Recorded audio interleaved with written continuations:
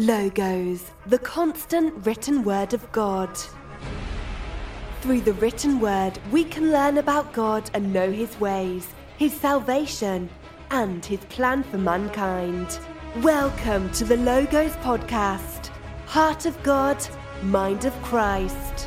We combine a thorough study of history with godly revelation to help believers grow in their walk with the Lord, as well as offer compelling material that can't be ignored. I now give you the host of Logos, the Hellenic historian, the Spartan, Andy. Hello, radio world. Welcome to Logos, Heart of God and Mind of Christ. I am your host, Andy Anastasopoulos, also known as the Spartan. Thank you so much for joining me this week. Before we get started, I want to go ahead and remind you to check out the Who's Your Daddy podcast network. Every day, there is a new podcast to go ahead and facilitate your Christian tastes from many different situations and subjects, one almost every day of the week. So please check them out. That's where you can find my show and many other different shows. How do you find it? Go to ahistorywithgod.org, click on Podcast Network, and go ahead and happy listening. And I hope that it will help you renew and also strengthen your faith. Now, moving on to today's show, I want to ask you guys, have you ever heard of the term Christian apologetics? Well, if you haven't, it's actually a very special subject matter for me because it has actually re-strengthened my faith in God, and it's also brought me back into my faith in God. So what is it? What do I mean by that? What is Christian apologetics? Well, first, I want to open up with a quote. Christianity has been successfully attacked and marginalized because those who profess belief were unable to defend the faith from attack, even though its attackers' arguments were deeply flawed. And you can find that in William Wilberforce's Real Christianity book. Have you ever felt that way? Have you ever felt like you were in a position that you were confronted or even attacked for your professed faith in God, but were unable to defend yourself? What if it's just what I believe is no longer enough to defend your faith? And which, by the way, on a side note, saying that is a default setting of the atheist argument against Christians. They will use that against you and say, oh, really? That's what you believe? That's your answer? Things of that nature. This is why Christian apologetics is so important. We as believers need an outlet to be able to defend the faith properly and effectively. The good news is that the battle is raging, but the battleground is not even as uneven as one might think. The Apostle Peter in 1 Peter chapter 3, verse 15 instructs us to do the following. But in your hearts regard Christ the Lord as holy, ready at any time to give a defense to anyone who asks for a reason for the hope that is in you. I'll say that again. Ready at any time to give a defense to anyone who asks for a reason for the hope that is in you. Yet do this with gentleness and respect, keeping a clear conscience so that when you are accused, those that disparage your good conduct in Christ will be put to shame. So what does that mean? That basically means that, if someone asks us, we should have the ability and also the mechanisms to defend our faith if and when asked, but we also need to do it with gentleness and kindness because we don't want to come off on the offensive and we don't want to give the non-believer or the atheist attacking us any more reason not to at the very least listen to us and at the very least get the seed of Christ planted in them. Okay? Because people will do that with their defense mechanisms. Okay, and there are many debates on YouTube that you can check out, how to properly do these things and how to properly, use your voice and all that kind of stuff. Atheists themselves come up with outlandish arguments to defend their lack of faith. Musician Greg Gaffin of the group Bad Religion, which is an old school punk band, asserts that those who suggest life was intelligently designed have not produced a single shred of data to back up their claims. To say that there's no evidence of intelligent design is like saying that just because you don't see an artist in an art gallery doesn't mean that they didn't paint the art. The evidence of intelligent design is so overwhelmingly that it's shredding the notion of that everything was produced by nature alone. Further, this evidence cannot be dismissed by merely a discovery of another obscure fossil or an untestable hypothesis of a theoretical physicist. In the name of science and reason, faith is being framed as illogical and irrational. The overreaching arguments of Darwinian evolution has turned many minds and hearts teaching that life came out of nothing and no reason and no purpose guided by natural selection. This is known as naturalism, and that the belief that everything came about around us from natural causes. As Stephen Hawking concluded, what place then for a creator? However, the reality is that people came to faith through reason, not against it. And that's one thing I want to make clear, because a lot of atheists don't realize that. They automatically assume that faith is some sort of magical hocus pocus devoid of reason, and therefore we believe Christ for that reason, which is totally not even true. This is why the first step in this battle is believing that God exists, and Christian apologetics is the full armor of God to defend it. Do not underestimate the radical atheist. They present their argument with great tact and fervor. They assert that there is no rational proof of the existence of God. The Bible is full of fairy tales and contradictions, and religion in general is a bad thing.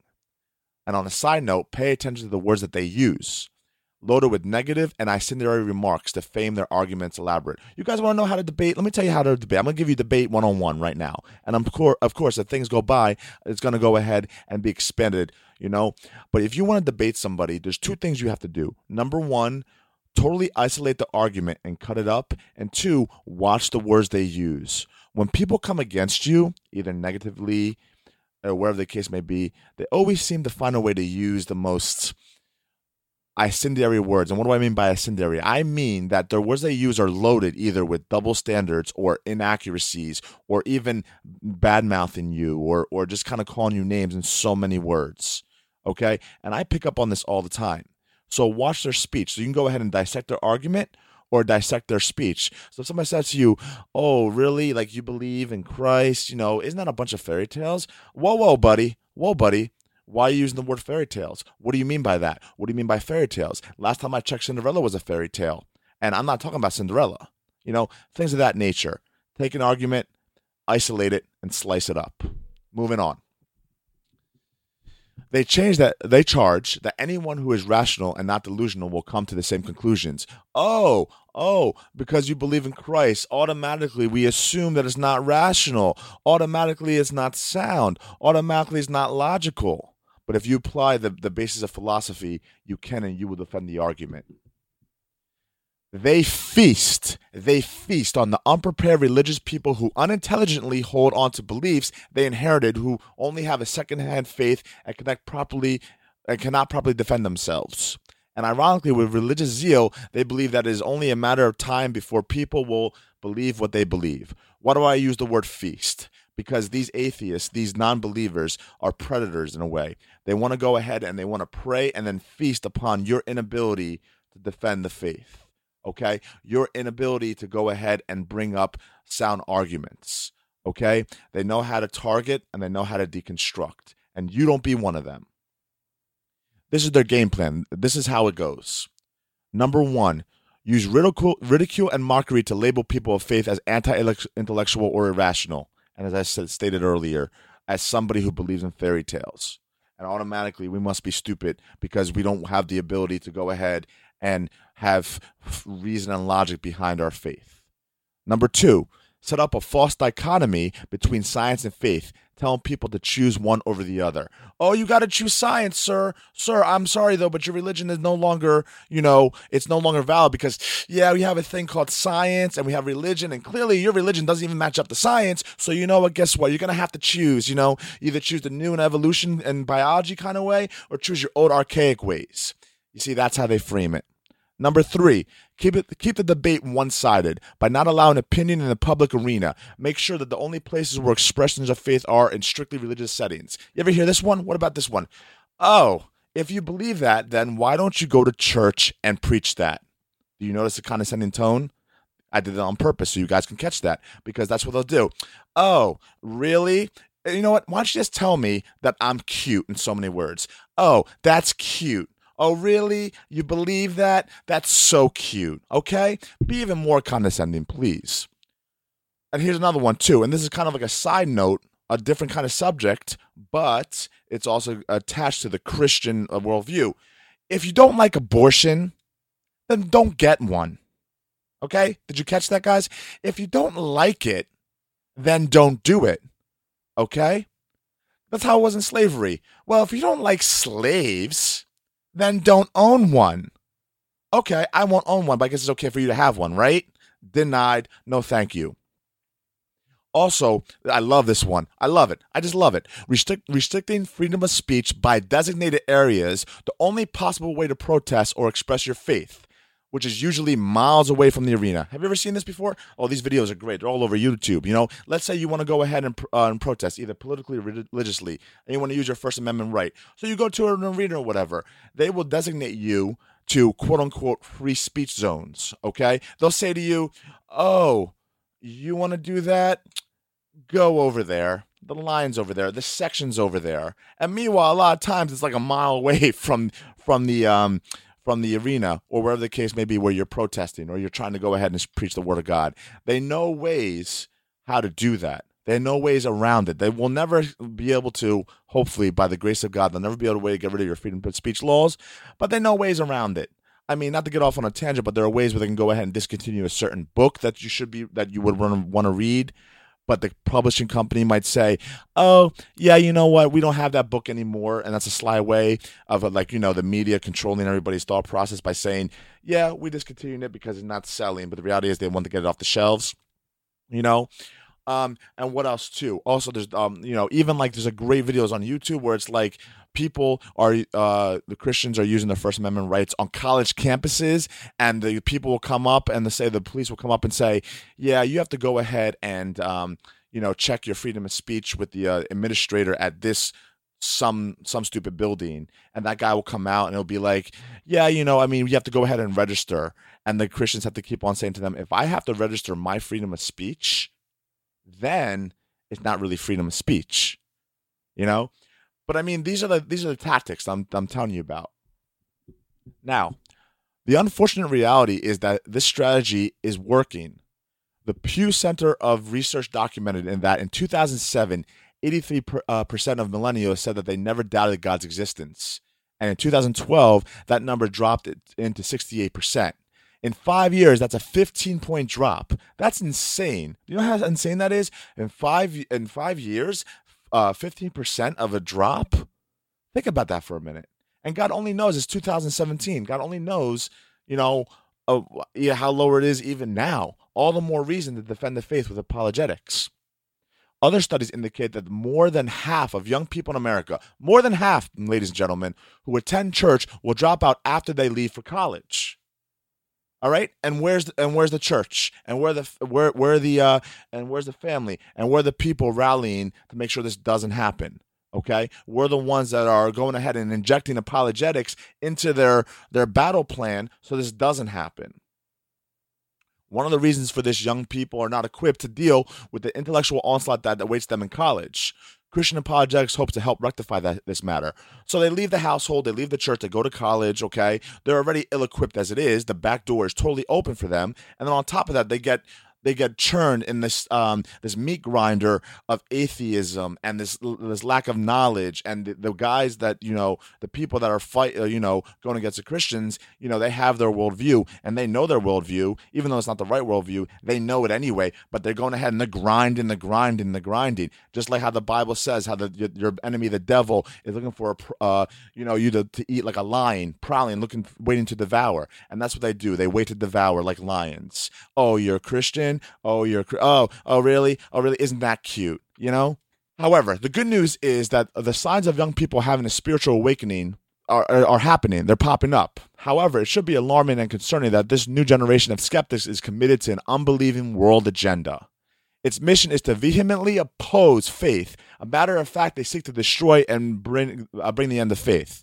So not only are they churning, this meat grinder, not only are they prowling, devouring like lions, okay? They have an agenda, and the agenda is to destroy faith, okay? It's not so much to go ahead and victimize and take the victims. They are destroying faith as well. That is their ultimate goal.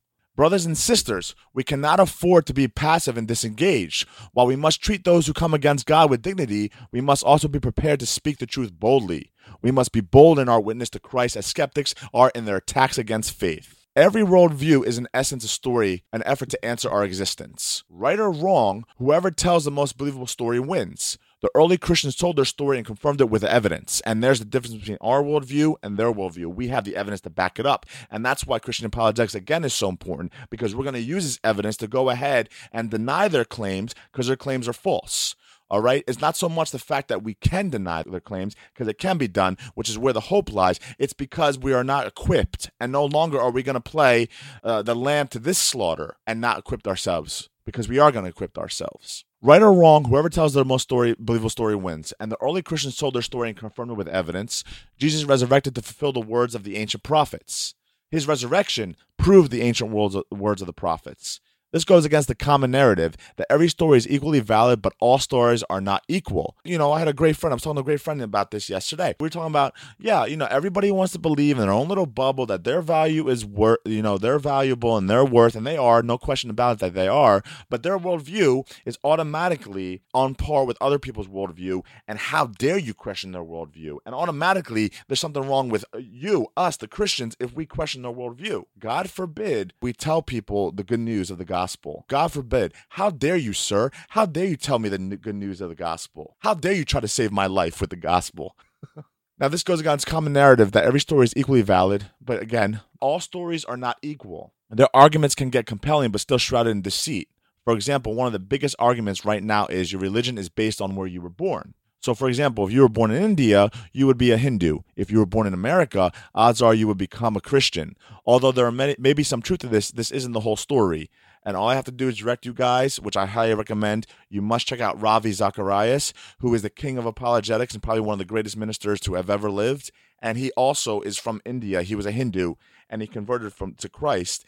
And he has many different debates with Hindus and people that are asking them, and they're saying, oh, I want you to go ahead from your position. I want you to defend why you're not Hindu. And he would always say to them, no. I will debate you, but I'm going to debate you as to why I'm Christian, not why I'm not Hindu. So definitely check out Ravi Zacharias. Now, the secularists try to eliminate their rivals not physically, obviously, but intellectually then spiritually. This is why intelligent design is excommunicated from the classrooms. I mean, where's the choice? Where's the freedom of choice? And where's the debate between evolution and creationism, or creative design? Or the teaching of both? Okay, have you noticed that there's an exclusivity club in public schools nowadays where it's like you're demanded to go ahead and teach evolution and you're not even taught anymore about creative design? I mean, isn't there like a level of, again, shouldn't there be the choice? And if there's not the choice, then shouldn't there be a debate? And if there's not a debate, though, shouldn't you be teaching both?